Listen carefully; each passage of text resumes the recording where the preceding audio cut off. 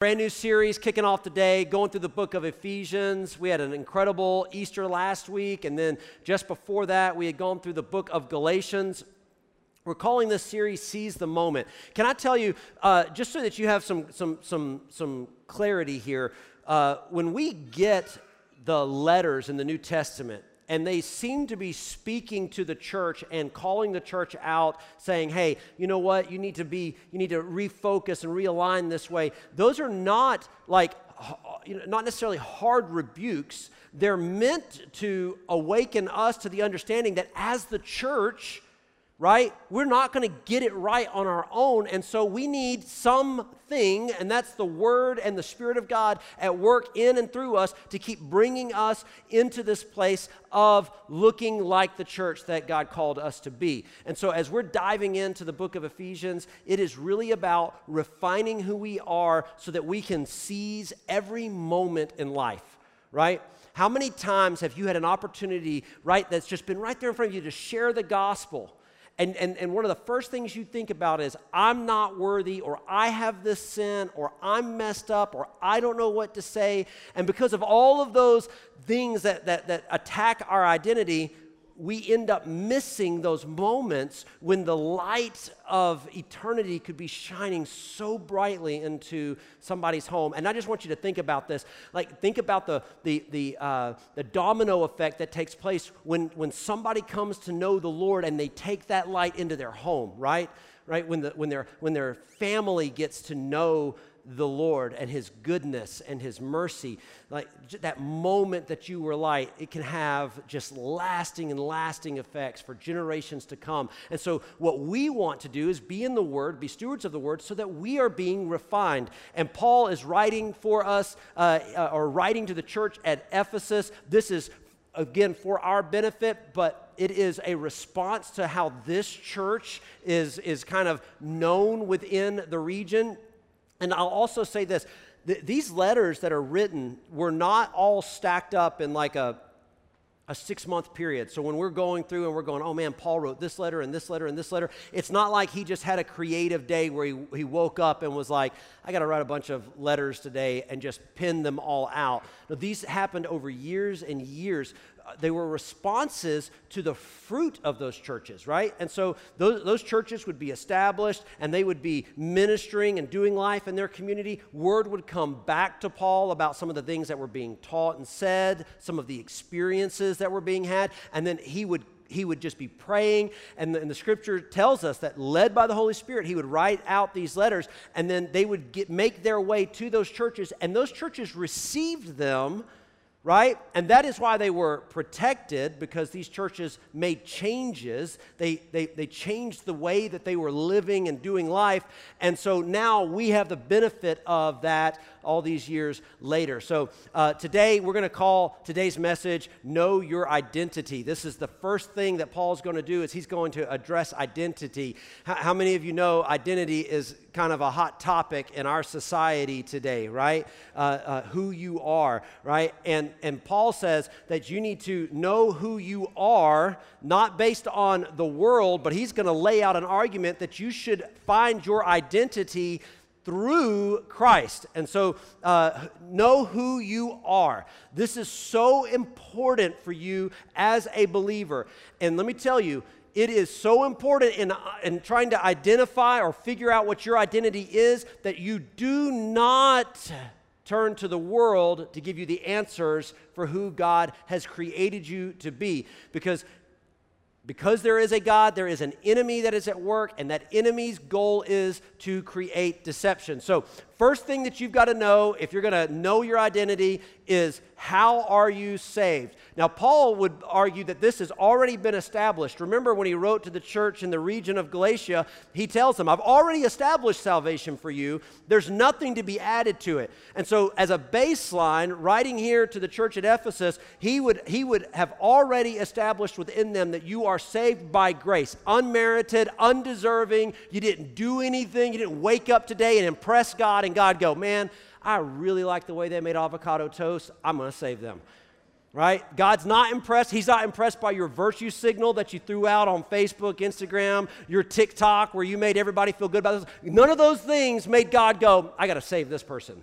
right? Unmerited, undeserving, you did nothing. God just wanted you. So you've got to know how you are saved. The next thing here, who are you accountable to? Who is it that you are accountable to? Are you accountable to the people that are in your life? Are you accountable to the world around you? Or is your greatest accountability the one that is to God? This is the complication right now in our society, is that there are a number of external forces that seem to be creating a level of accountability that are causing people who are of faith to feel like that maybe they are not honoring God. And so this is something that will at times create some tension in your life, right? This accountability question this accountability portion of identity is exactly why 10 of the 12 apostles died bloody, gruesome deaths. Because they refused to comply to the external world and be accountable to the world. They said, I will be accountable to the King of Kings. Jesus is alive. He's not dead. They said, we saw him firsthand. We experienced him, and we're willing to die. It doesn't matter how you do it. Peter historically says, hey, crucify me upside down. Don't even crucify me the way that you crucified Jesus. Why? Because they knew who they were accountable to. So as we dive into this, Paul is going to make this assumption that he makes here, that he'll argue in other writings, but he's making the assumption here that you already know how you were saved and who you're accountable to. Now the question is, what is your claim? Right? What is yours to claim? What is it that, in my identity, I go, this is mine. Because I'm saved, because I'm committed to him, this is what it's about. So this is where we're going to start right here in Ephesians chapter 1, verse 1. Paul, an apostle of Christ Jesus, by the will of God, to the saints who are in Ephesus and are faithful in Christ Jesus. This is a standard format greeting. Nothing that's different for the time. He begins with this standard format. Let's check it out real quick. The first thing he does is he gives his name, right? Paul. He says, I'm the one that's writing. And then he gives his credentials, right? What are his credentials? An apostle of Christ Jesus by the will of God. Note what he does not really dive into. He doesn't say, I'm an apostle by vote. It wasn't like we got all the people together and we said, who among us is going to be the apostle? And then we picked team captains and then they began to pick teams, right? Anybody having like flashbacks to the playground as a kid right there? Like that's terrifying for me. I was never picked first. But he said, it's not by vote, right? It's not by academia, right? I mean, Paul had an incredible education. He went to the best of the best schools. He doesn't walk around saying that actually has anything to do with his calling, and it's not by employment. Oh, I got hired to come over here, so obviously I'm an apostle. No, that's not what he says. He says he is an apostle by calling. So in order for him to be able to say that, he has to know his own identity in Christ. So in order for you to walk in your calling, you're going to have to figure out who you are in Christ. And when you figure out who you are in Christ, then you can begin to receive the calling that is on your life. And then he goes to the recipient. Who is the recipient?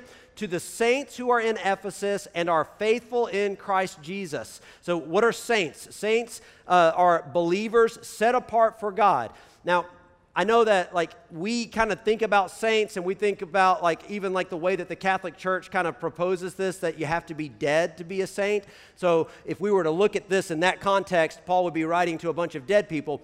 That's not what he's doing. He's writing to a group of people who are believers, right? So it's not just that they are the saints who are in Ephesus. They're not just believers. He says, there are believers among you. I am writing to those who are believers and are faithful in Christ Jesus. And I think we get this. Like we meet people all the time who would go, yeah, I'm a believer. And I'm not here to judge or cast doubt on their salvation today. I mean, thankfully, that is not my job, right? That's God's responsibility. Right? But he says, I'm writing to those of you who are believers and are faithful. Because if you're faithful, you're going to receive this thing that I'm about to present to you. And if you're not faithful and you're just kind of in this uncomfortable place of trying to, yeah, I'm a believer, but I've also got to make my people happy over here, you're not going to receive this anyway. So he's laying out this beginning, this intro. He says, this is who it is for. And then he says here, grace to you and peace from God our Father and the Lord Jesus Christ. What is this? He says to the group of people that I'm speaking to, grace to you. What? He gives them a blessing. Now, when we travel and we have the opportunity to go into other countries and do missions work, I want to tell you, the church resonates this in other parts of the world, right? You'll walk into churches in Kenya or Mexico, and one of the things that the pastors and the people in the church are doing, they're constantly going, blessings on you, blessings to you, grace be upon you. This is common language. In America, right, we don't talk like that. In our churches, we don't talk in this sense of like, hey, man, God's blessing be upon you. May God increase you. May God find favor on you. Like, we just don't use that kind of language. And here's my challenge for you as we dive into this series, right? And seize the moment. What might it look like? Why don't you try blessing some people? Why don't you try just out loud telling some people, hey, you know what? I'm going to pray God blesses you. I'm going to pray that God brings the answer. Man, may the Lord bring favor on your life, right? And can I tell you something about favor? My buddy who's a missionary in Mexico, he says, we were standing in the passport line at the airport in New York. I don't know if you've ever had to do that before, but that is a terrible line to stand in, right? I mean, it moves so incredibly slow. And this person walks up to him, this official, and is looking at passports and gets his and looks at it and says, you know what, sir, why don't you go ahead and go to the pre-approved line? And they pull him out of all this. Leave his son, too, with me, right? So it's me, my son, and his son. We all get to stay, and he gets to go and walk right through and go get a snack and sit down and take a nap while we wait in line for 2 hours. We get to the other side, and I'm like, how did that happen? And he says, favor isn't fair, boys. Favor isn't fair, right? Right? And obviously that's silly, but the truth is when you've got the favor of God in your life, right, there's nothing that's fair about that, right? There's nothing that's fair. It's God's favor. It's God's decision. You should want the favor of God on your life, and you should want it for the people around you. So I would say, hey, through this series, what if we tried to develop some language where we were just like, you know what? I'm going to do that. Blessings be upon you, brother. Blessings be upon you, sister. And it might feel kind of weird because it's not very American, right? But it's very Jesus, right? So maybe we could be more like Jesus. Verse 3, blessed be the God and Father of our Lord Jesus Christ, who has blessed us in Christ with every spiritual blessing in the heavenly places. Now I'm going to go ahead and kind of give you the parameters of where we're going to be today. Verses 3 through 14 are one continuous run-on sentence. I know in your text there are commas and periods and all of those beautiful things. That's the translators trying to make it easier for you to read. But Paul, I think, probably talked a lot like I do at 100 miles an hour and crammed it all in. So this is one continuous sentence. So this is where we're going to focus through verse 14 today. So what does he say here, beginning in this beautiful run-on sentence? He says, blessed be the God and Father of our Lord Jesus Christ. So publicly, you don't just have to bless the people around you, but you can publicly bless God as well, right?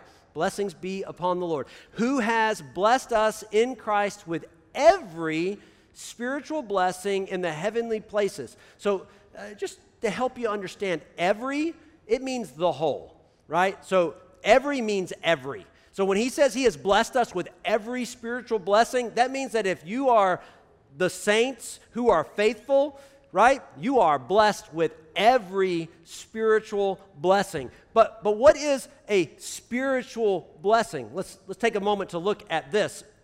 So in the Greek, this means non-carnal, right, breathed by God. So these are blessings that man cannot originate, that man cannot compile. These are blessings that only God can bring. And he does it how? Breathed by God. Now, this is going to hopefully make a little bit more sense in just a moment. Let's go back to Jeremiah. We went through Jeremiah last year. Jeremiah chapter 31, verse 31. Behold, the days are coming. Now, just as a reminder, Jeremiah is a prophet during the time when Daniel is taken into captivity, right? Daniel in the lion's den. Daniel becomes the leader of the Magi, right? A lot of scholars believe that it's his influence as the leader of the Magi that is the reason why the Magi, the wise men, showed up when Jesus was born, right? Because they knew the signs to look for, because a man of God had turned the magicians into God followers, Christ pursuers. Pretty powerful thing. And simultaneously, Jeremiah is in Israel while Daniel is in Babylon, and he is prophesying. And here in chapter 31, verse 31, behold, the days are coming, declares the Lord, when I will make a new covenant with the house of Israel and the house of Judah. So there is a current covenant that is in place. We refer to it as the old covenant. And here Jeremiah, long before Jesus comes on the scene and establishes the new covenant, he is prophesying that there is going to be a new covenant. Can I just tell you something? Like, if you're somebody who is wrestling with the identity of God, like, could God be real? Is God real? Man, I would encourage you, if you're an analytical person, just pause for a moment in your belief or disbelief, right? And if you really want to know the truth, take and do a subjective study of the integrity of the Bible. It will blow your mind how these scriptures are universally, academically agreed to have been written 1,000 years before they were fulfilled, right? And the intricacy, it's not like it was like one or two like things that Jesus and these disciples came out and did. It was over and over dozens and dozens of prophecies that were fulfilled. And the level of protection over the text that we have today is unlike any other ancient text that we have. In fact, it's so crazy. The academic community refuses to use the same standard, right, that they will use for oh man, my mind just went blank. What's the name of the ancient Iliad? You know, the story of the Iliad, Homer's book, right? They'll use one standard to authenticate him. They won't use that standard to authenticate the Bible. They refuse to, because if they use that same standard, it has like a 99.9% range of not changing over the same period of time, where the Iliad has like a 40% rate of change, right? So I'm just saying, like the Holy Bible is a mind-blowing book to have been protected so well to the point where we're at today. I would argue that when we look at that in the context of all the other books we've got, man, it lays a really strong case to the fact that God is at work preserving His Word. Why? Because His Word is eternal. I'm going to get onto a tangent here. So he says here, he's prophesying, and he says there's going to be a new covenant, right? Verse 32, not like the covenant that I made with their fathers on the day when I took them by the hand to bring them out of the land of Egypt, my covenant that they broke, though I was their husband, declares the Lord. So the old covenant was a physical covenant, right? And this is how it worked. It says, he said, if you keep your part, you receive what you need. Right? So you do these things and you get these things. This was the covenant that Israel was under. And then we enter into a new covenant, which was prophesied. And under the new covenant, it's a spiritual covenant. It's not a physical covenant. And so even if you don't live up to your part, you have the right to go and ask now. Right? Because the blood has been shed. It's no longer, your access to God is no longer contingent on your righteousness. Right? I mean, they had to go through all these purification rituals to be able to come into the presence of God, to be able to be in His presence. Now, the Scripture says that because that blood was poured out and the final sacrifice was made under the new covenant, that we all have the right to go to the Father. Healing is a really interesting one to look at, okay? And hopefully I don't upset anybody here. You will see that in the old covenant, okay, that if you kept God's commands, there was this language that said, if you keep my commands, I will protect you from sickness, right? There were times when there was disease, when people were dying, God would say, do this, and if you do this, you'll be saved, you won't get sick, right? Okay, so the new covenant, though, doesn't have any of that. And a lot of times I think the church does an injustice because we kind of are like, oh, there's this like promise for healing, right? What the promise is that you have access to the Father to go and make your requests known, right? And so under the new covenant, it says that He hears our prayers and petitions and is working on our behalf. Okay, so versus this idea, and listen, let me tell you something. What you cannot tell me is that God doesn't heal. You can't convince me of that because I have seen it with my own eyes. I have seen body appendage grow, right? And you're like, I don't believe you. You don't have to believe me. I'm telling you, you just aren't going to convince me because I've seen it, right? I have seen the miraculous happen in my life. So you're not going to convince me that it doesn't happen. But I'm also going to tell you that you're not going to find a bunch of scripture in there that tells you that like there's this huge promise that no matter what, there's going to be healing. What there is that you have access to the throne room of God. And by having access to the throne room of God, you have the access to go and petition, make your petition known, and God is faithful to hear you out. And this is why we use this language of relationship all of the time when we talk about being. I'll get to that in a moment. So blessed be the God and Father of our Lord Jesus Christ. According to his great mercy, he has caused us to be born again to a living hope through the resurrection of Jesus Christ from the dead. 1 Peter, what does he say? Blessed be the God and Father of our Lord Jesus Christ. According to his great mercy, he has caused us to be born again to a living hope through the resurrection of Jesus Christ from the dead. So we are in a new covenant with a living God. He is not dead. He is alive. So who am I? This becomes kind of the question at hand. All right, and I'm going to lay out a few points, so if you're taking notes, you can jump on these in just a moment. I am born again to a living hope through the resurrection of Jesus Christ from the dead. And he goes on here, Peter does, in verse 4, to an inheritance that is imperishable, undefiled, and unfading, kept in heaven for you.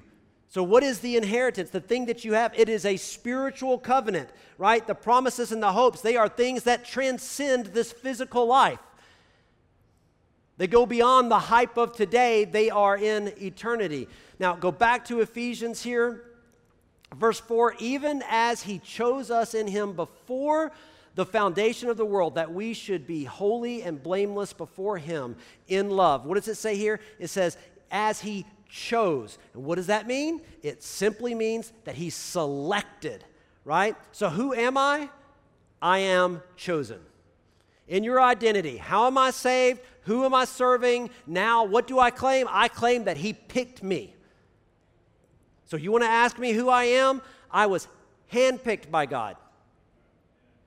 As are every single one of you that surrender your life to him. Verse 5. So that's the first one. We're going to come to some more. He predestined us for adoption to himself as sons through Jesus Christ, according to the purpose of his will, to the praise of his glorious grace, with which he has blessed us in the beloved. So, predestined. This is a word that has caused a lot of stress within the church, okay? So part of my responsibility is to teach the word, right? And so we use this language, open-handed, closed-handed. Closed-handed, these are things that we really are not open for debate. The virgin birth, the resurrection, the empty tomb, closed-handed. When we are talking about things like predestination, they're open-handed. I'm going to share with you what my understanding is. You are more than welcome to walk out of here and disagree and us walk in harmony and be brothers and sisters in Christ. Hopefully what I share, though, might make a little bit of sense here. So we see this word predestined, and this gets some people hung up, right? And it creates these major factions within the church. I want you to look at this. When we look at this in the Greek, it is simply this: to mark beforehand, to foreordain. Now, we heap a lot of extra content into that, okay? And this is a thing that we do in humanity. We love to take words and continue to use them in different ways until they take on new definitions. And this is one of the things I'll say that I would warn you about when we talk about predestination, right? We put a lot of like absolute static energy into this thing, right, that just cannot be changed. But when they're writing this, that's not how they understood the word, right?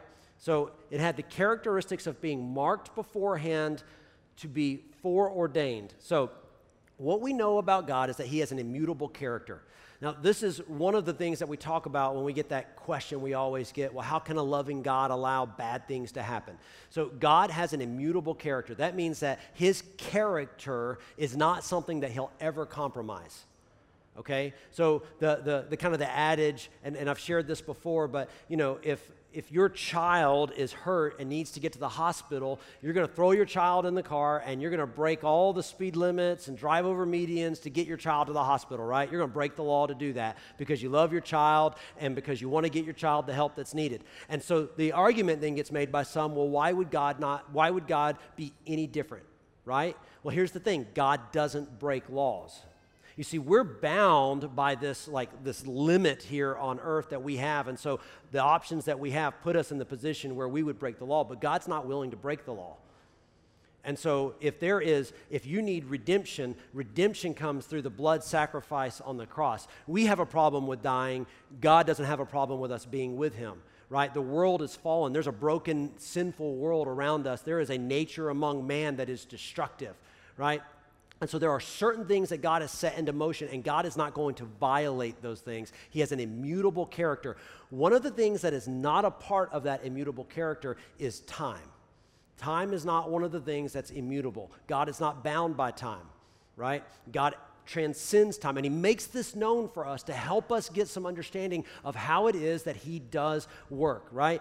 Now, when you go to Google and look up the word predestined, you get this definition: of God destined someone for a particular fate or purpose. Notice how we take this idea of predestined and we insert an individual into it, right? Now, the Greek language is really good about making sure that if it is dealing with a person or a subject, it does a good job at communicating that. The word predestined there in the Greek does not do that, right? So this is what it comes down to: choice versus result. And these are the arguments, right, that we have. Are our choices predestined, or are the results predestined? And these become the things that the church begins to argue around, right? And here's what I'm going to argue, is I'm going to argue that it is the result as a condition of the choice. And so there is a predestined result based on the choices that we make. And so those that are predestined, they are the ones, right, who gain the result of their choices. And so the benefit, the prize is predestined, if you will. Right? So when you go and you participate in some type of competition, right, and you know that if you win, you're going to get this, there is a predestined decision on this. Now, I'm going to keep tracking for a moment with me. 2 Peter chapter 3. But do not overlook this one fact, beloved, that with the Lord, one day is as 1,000 years, and 1,000 years as one day. So Peter says time he's not bound to that same law the way we are. There are parts that God has committed himself to. We will understand why in the fullness of eternity. But what we know is that time is not one of the things that he is bound to. Peter's making this argument right here, and watch what he does, jumping in the next verse. The Lord is not slow to fulfill his promise, as some count slowness, but is patient toward you, not wishing that any should perish, but that all should reach repentance. So how many does he want to perish? None, right? He would not that any perish, but that all would have everlasting life. And this is one of those things, again, within this argument of predestination that becomes really complicated, because how can God predestine some for eternity and then obviously have to predestine some for hell, and then you get partial predestination in there? That's a whole nother argument to make, but right? So they'll come in and you make this argument, but then you have to reconcile the fact that Peter says that God would have none perish. But obviously if he's choosing some for hell, then he would have them go to hell. And so you end up with this complication. Look here in 1 John chapter 2. He is the propitiation for our sins, and not for ours alone, but also for the sins of the whole world. So who did he die for? The whole world, for everybody, right? He wanted everybody to come and know him. So what was it that he was a propitiation for? He was a propitiation for those that would make the choice to serve him, those that would make the choice to make him Lord of their lives, and therefore become a part of those that receive that which has been predestined, and that is an eternal life with him. So let's go back to Ephesians, and what are you predestined for? Adoption. Adoption. So let's take a look at adoption here. This is the placing as a son, not the placing of a son, but the placing as a son. So I have personal experience with this.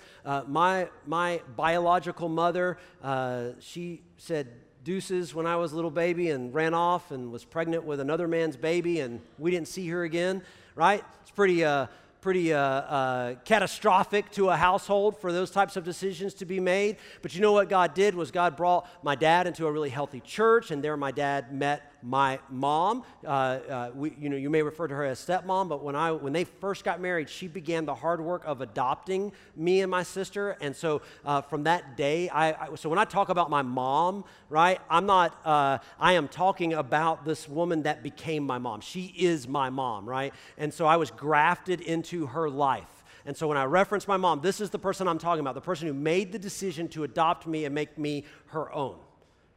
And for a long time in life, I always thought that her adopting me brought her into my life. I always thought, well, this gave her the opportunity to be my mom.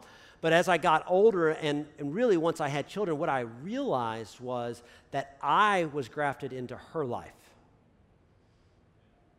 And I'm going to tell you, it's a subtle difference, but it changes a lot.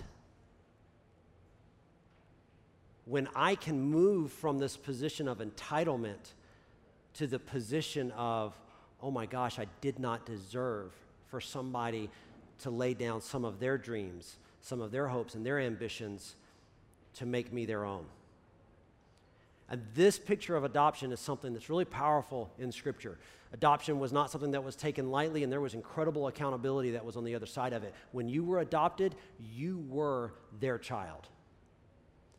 Being adopted meant you were a son, you were a daughter. You were not a stepson, a stepdaughter, a half. It was nothing. You were now grafted in, and you were full. Whatever had to be done was done, and it was completely and fully paid for. And he says that you were predestined for what? Adoption. That when you were running away as a child of the enemy, living life in total rebellion, that there was always the intent that if you would turn around and receive what he has for you, you would be grafted into him, and you would be his son. You would be his daughter. So who am I? I am chosen. I am adopted.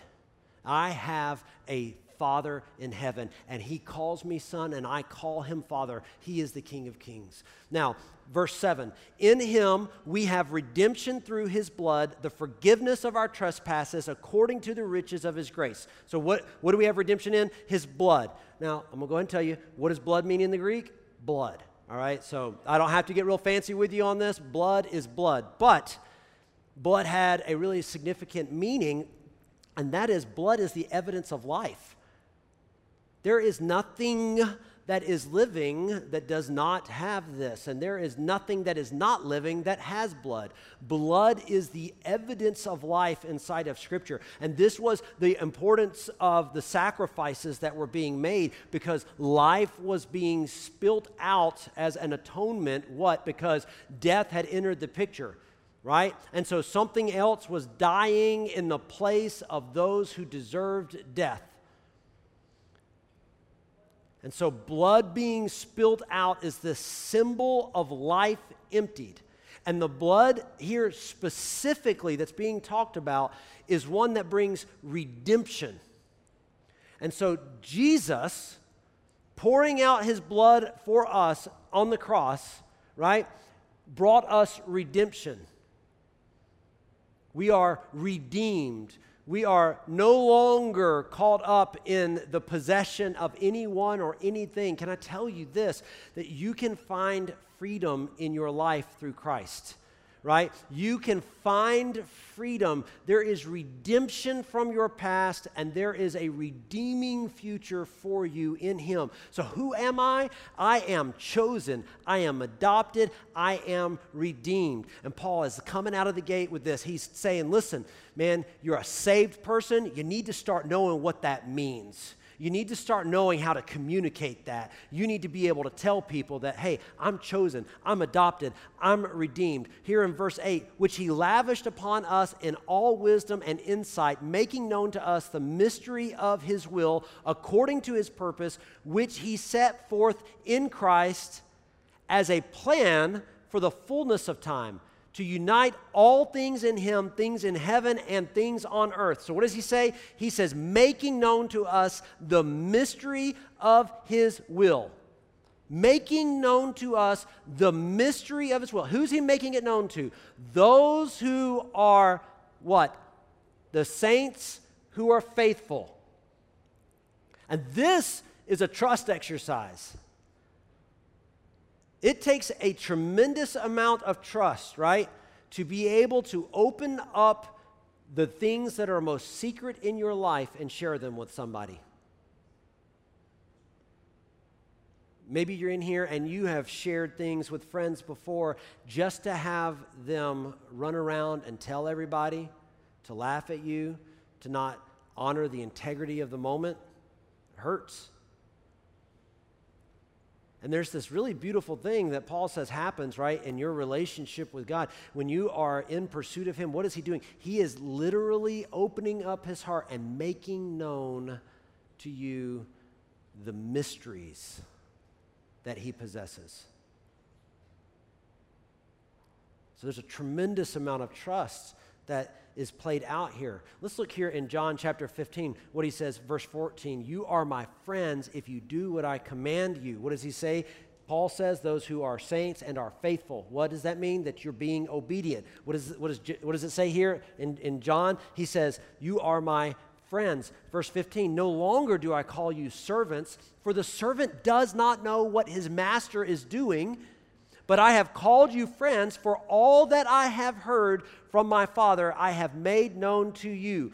Listen, there is a trust in the relationship, and God says, I am going to make things known to you because you are my friend. There is a relationship is there a relationship with God. If we go back to the Old Testament, we don't get a lot of this type of language. One that you might think about here is Moses, right? Moses was a friend of God, right? But this is what's so crazy about the Old Covenant is that we get this one in millions of people on the planet that are identified as a friend of God. But then when we come into the New Covenant, those who are believers and are faithful, you're a friend. You're immediately into the position that Moses was in, where God will make known to you those things that are not understandable, beyond the realm of understanding. And so today, I am a friend of God, right? So this is what I'm going to tell you. The Bible holds more truth in its pages than every mind of the modern age combined. If you'll be in your word, you will be blown away when science backs up Scripture. And I'm going to pause real quick and be a critic and do my little critique on science, right? I believe in science, right? But I don't believe that somebody has the right to put in front of me the scientist that's saying the thing that needs to be said.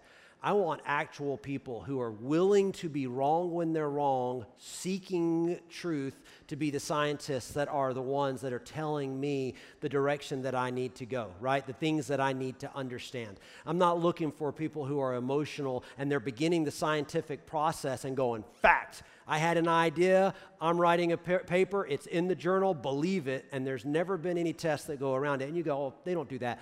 That is 100% happening in our world right now.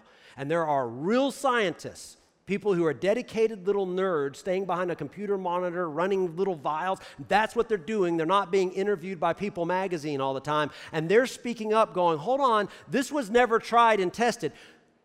I believe in science, right? But I don't believe in scientists playing a part in a Hollywood film, all right? And I'm going to tell you what we find time and time again, right, is that science backs up Scripture. I love this test that was done like 20 years ago maybe, and I believe it was in Japan if I remember correctly, and scientists, they identified that there was an electric charge that was released when you speak, okay? So when there's electricity in your body, right? So like if your heart stops, they go grab the paddles from up there. We give them to JD back there, and he electrocutes you back to life, all right?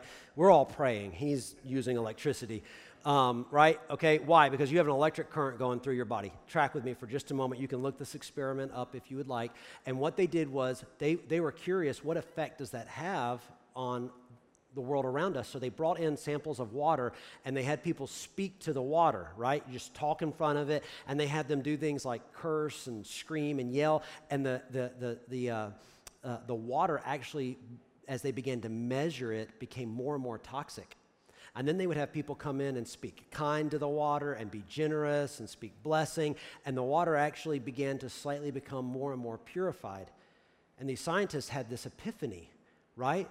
That what comes out of your mouth has the ability to affect water. And what is your body made up of? Like 80% water. And James says that out of the tongue comes the ability to speak life and to speak death. And so science backs up this idea that if you're an angry, cursing, yelling, vile person, right, that you're just doing nothing but destroying your own body and creating stress. And yet, if you can learn to be patient and the fruit of the Spirit, you're going to live a longer life. So I just love the way that science just kind of quietly supports the truths that we find in the pages of Scripture. That's my side tangent, but let me tell you about myself. I am chosen, I am adopted, I am redeemed, and I am His friend. The truth is made known to me. And it proves itself time and time again. Let's go back into Ephesians, verse 10, as a plan for the fullness of time to unite all things in Him, things in heaven and things on earth, right? He has a plan to unite all things. God has a plan. He is at work. This is not just random chaos. It's not just random chaos. God is up to something. In Him we have obtained an inheritance, having been predestined according to the purpose of Him who works all things according to the counsel of His will, right? What is an inheritance? It is to receive a share, right? And so this is fundamentally a part of adoption. Fundamentally, to become grafted in means that there is an inheritance for you. That inheritance is part of what has been predestined for those that make that choice. Proverbs 13 is one of my favorite passages on inheritance, and it drives mine and my wife's decision-making a lot of times, right? So we say this all the time. Proverbs 13:22, a good man leaves an inheritance to his children's children, but the sinner's wealth is laid up for the righteous. Let me tell you something. I am not just thinking in terms of how I manage my finances at home when it comes to what makes me comfortable, but I am thinking in terms of what helps my children and my grandchildren. I want to be known as a man of God who not only just kind of lived this life as a preacher, but was obedient and did what? I was a good man leaving something not just for my children, but for my grandchildren. Can I tell you, that's a muscle in your brain you need to be working out, is how do you think about the next generation? How are you planning to invest in the next generation, and what better portion of that generation to start with than your own family? And when I think about this, there are a lot of decisions that we make to make an investment in our kids. I remember when The Dark Knight Rises came out, right? Anybody a Batman fan in here? Old school DC before it got all like, I don't know what's going on right now, but like, Christopher Nolan, right? Like a thinker, something that was anyway. So it was like midnight, and a group of men from the church were going to go and see the midnight release, and Isaac was, my oldest, he was much younger at the time, and he was really bummed out, like, one day I'll be a man and be able to go, and we tucked him in and got him in bed, and at like 11:15 I came in, and he was laying there still awake, and I was like, hey, are you having a hard time sleeping? He was like, yeah, and I was like, I guess you better get dressed and come with me to the movie, and I pulled out the ticket I already had for him, right? So I made this big moment out of it, right, okay? Made this big moment, and he jumped up and was so excited. We went and watched the movie, and we came, and we parked in the driveway when we got home, and I was like, before you get out, I want you to know something. I did this tonight. I planned this because I love you. Well, I love you too, Dad. And I said, now here's the thing I'm giving you. This is what I'm challenging you with. One day you're going to be a daddy by the grace of God. If God has any favor on your life, you're going to be a dad. I'm going to tell you, for this generation that's like, I don't want kids. Listen, I'm not going to sit and debate with you, but I'm going to tell you that if God will bless you with one, you will, right? It is amazing. And I said, by the grace of God, you'll be a dad one day. And the thing I ask is that you do this with your children. Right? What am I doing? Proverbs 13, a good man leaves an inheritance. An inheritance is more than money. An inheritance is a way of life. And I hope that he'll make the same recommendations to his kids and that it will pass from generation to generation. And some of the garbage that my family has walked through will be broken off and we will be a better clan of Simpsons, right? You can write about us in your next Lord of the Rings. Back to Ephesians chapter 11, right? Uses this word predestined again, right? What is it talking about, right? It's talking about the predestination of this inheritance. God foreknew it. He knew that if you would choose him, he has something for you. So what does that say about me? That I am chosen, I am adopted, I am redeemed, I am his friend, and I have an inheritance. I'm not a poor person. God's got something for me. He's got a plan for me.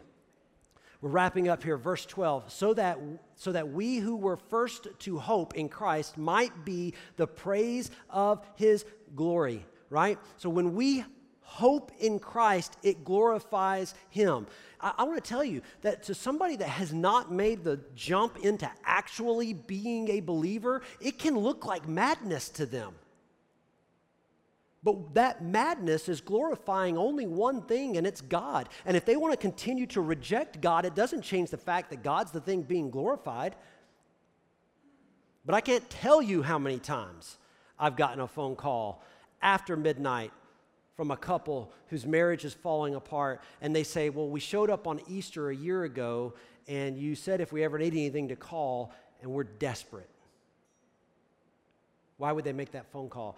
Because I'm going to tell you that the only thing that continues to be glorified in desperation is God. Everything else falls apart. Everything else begins to be, the truth is known. It's toxic, it's destructive, and you'll realize at the bottom that you need help. Verse 13, in him you also, when you heard the word of truth, the gospel of your salvation, and believed in him, were sealed with the promised Holy Spirit. I want us to take a look here as we wrap up at this word sealed. And what is he saying here? He's saying that we are marked. There's a marking that is on us. And this is a result of believing. Okay? I want to paint a little bit of perspective here because this idea is something that is very twisted by the enemy. And this is a spiritual marking. Right? So in the story, in the Old Testament, Elisha comes out and his servants with him and the enemy's gathered around and the servant's like freaking out, like we're about to die. And Elisha's like, dude, it's no big deal. And no, we're going to die. Look at the enemy. And Elisha prays this really just basic prayer and says, hey, open the eyes of his heart that he will see that those who are with us are greater than those who are against us. And the scripture says that the servant was able to see chariots of fire surrounding the enemy that had come, right? The battle belongs to the Lord, right? And we sing about this in worship because we believe this. Like we're declaring that God, if I'm having to go through the fire, the good news is I know you're there, right? If I'm going through difficulty, I know that he is there. This is a spiritual marking that is on us. Now, men in their sin have often used markings as a tool to perpetuate their demand for compliance over others. Romans branded slaves who were liars with the letters K-A-L, which in the Greek was the word liar.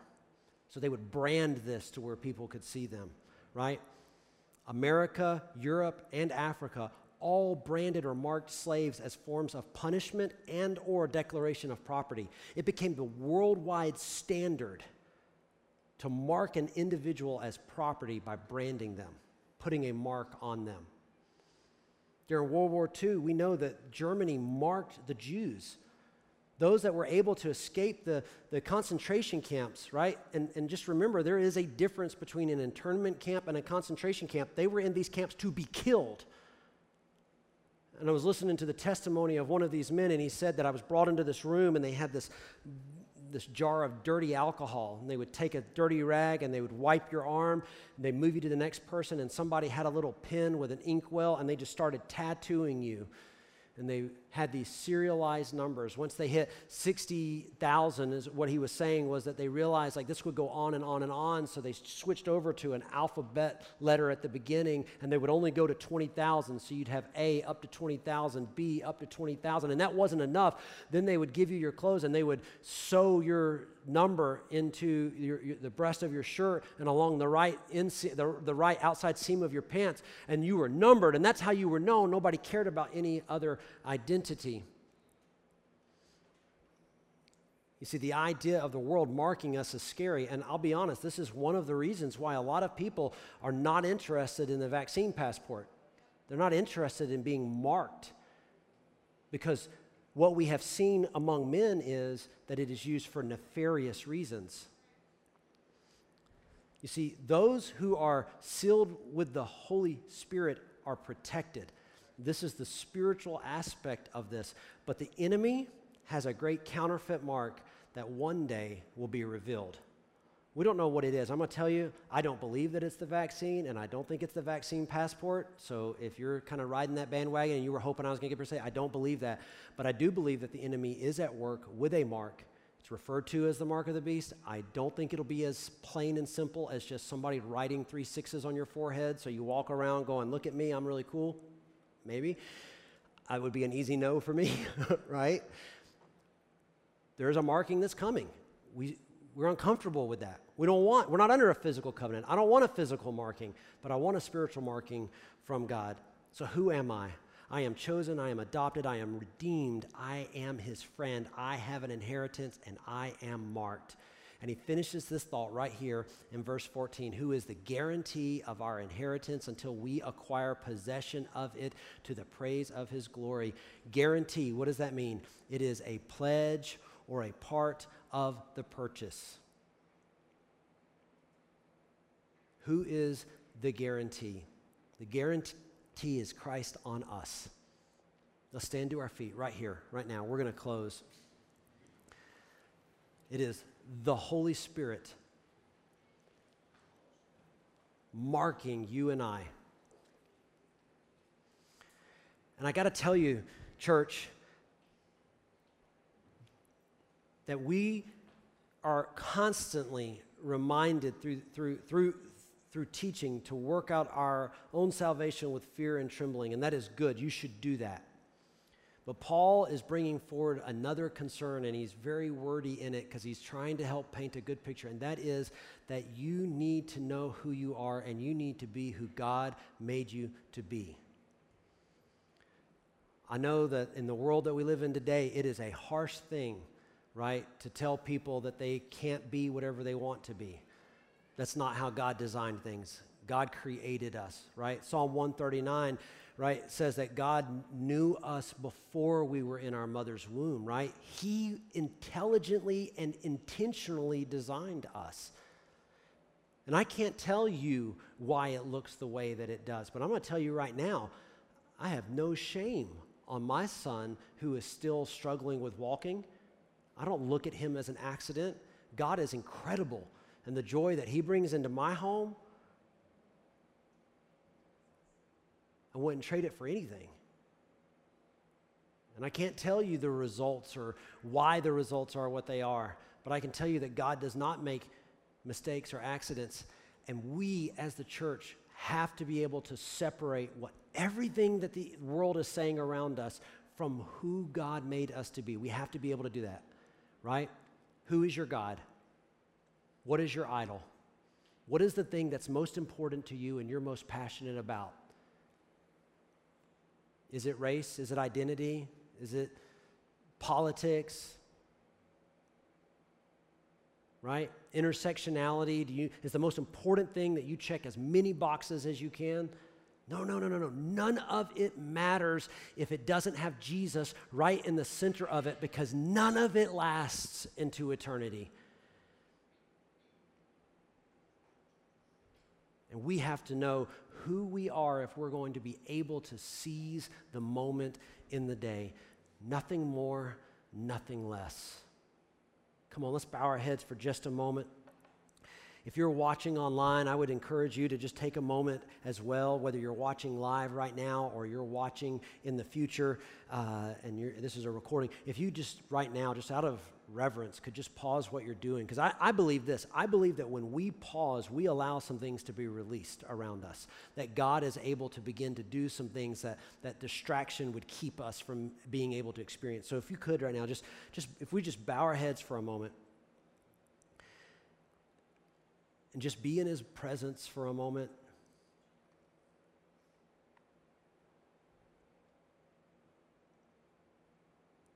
God,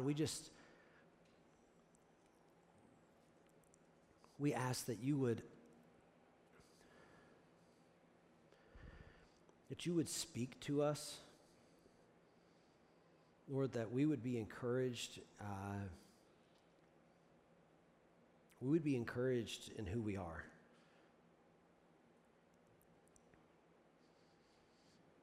I'm reminded of David's prayer in Psalm 139.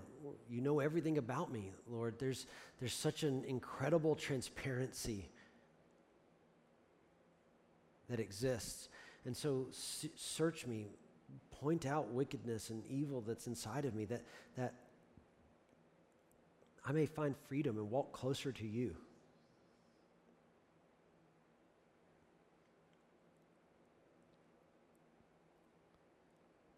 Lord, that I might be known, not just by you, but that I might be known in this world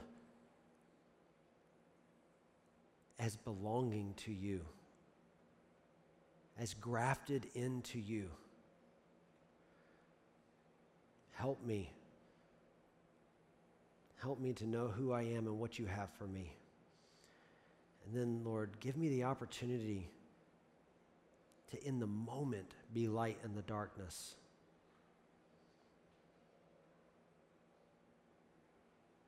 That you may be honored in all things. We love you and we praise you in your mighty name. Amen.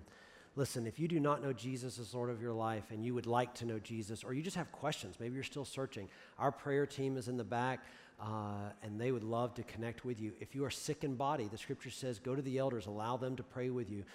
We want to be praying with you. We want to be believing that God will do listen to me, what only God can do sometimes. But this week, I really want to encourage you, right? I want to encourage you to really be giving it some thought, like, who am I? Because I'm going to tell you, you see those people who are really confident in who they are, right? And they walk into the room and you're like, man, they have a lot of confidence. We should have confidence in Christ. And God is glorified through that. So don't be ashamed of your faith. Don't be the Christian that's like, oh, I can't let anybody know because they'll make fun of me. I just want to pray boldness over you, right? That you'll run to that. Like, make fun of me. I was telling somebody yesterday, it was like I'm just kind of at this breaking point. It's like, bro, if you don't like me because I love Jesus more than anything else in the world, then don't like me. You know what I'm saying? It's okay. It's okay. The good news is that I've put a lot of work into my home, and so I've got a safe place to go, a wife that loves me, and kids that build Legos with me and paint, and we shoot stuff. We like to have fun. So it's okay, but I'm going to stand on the word of God because Jesus is King. Amen? Love you guys. Have a great week. We'll see you next Sunday as always. Go change your world.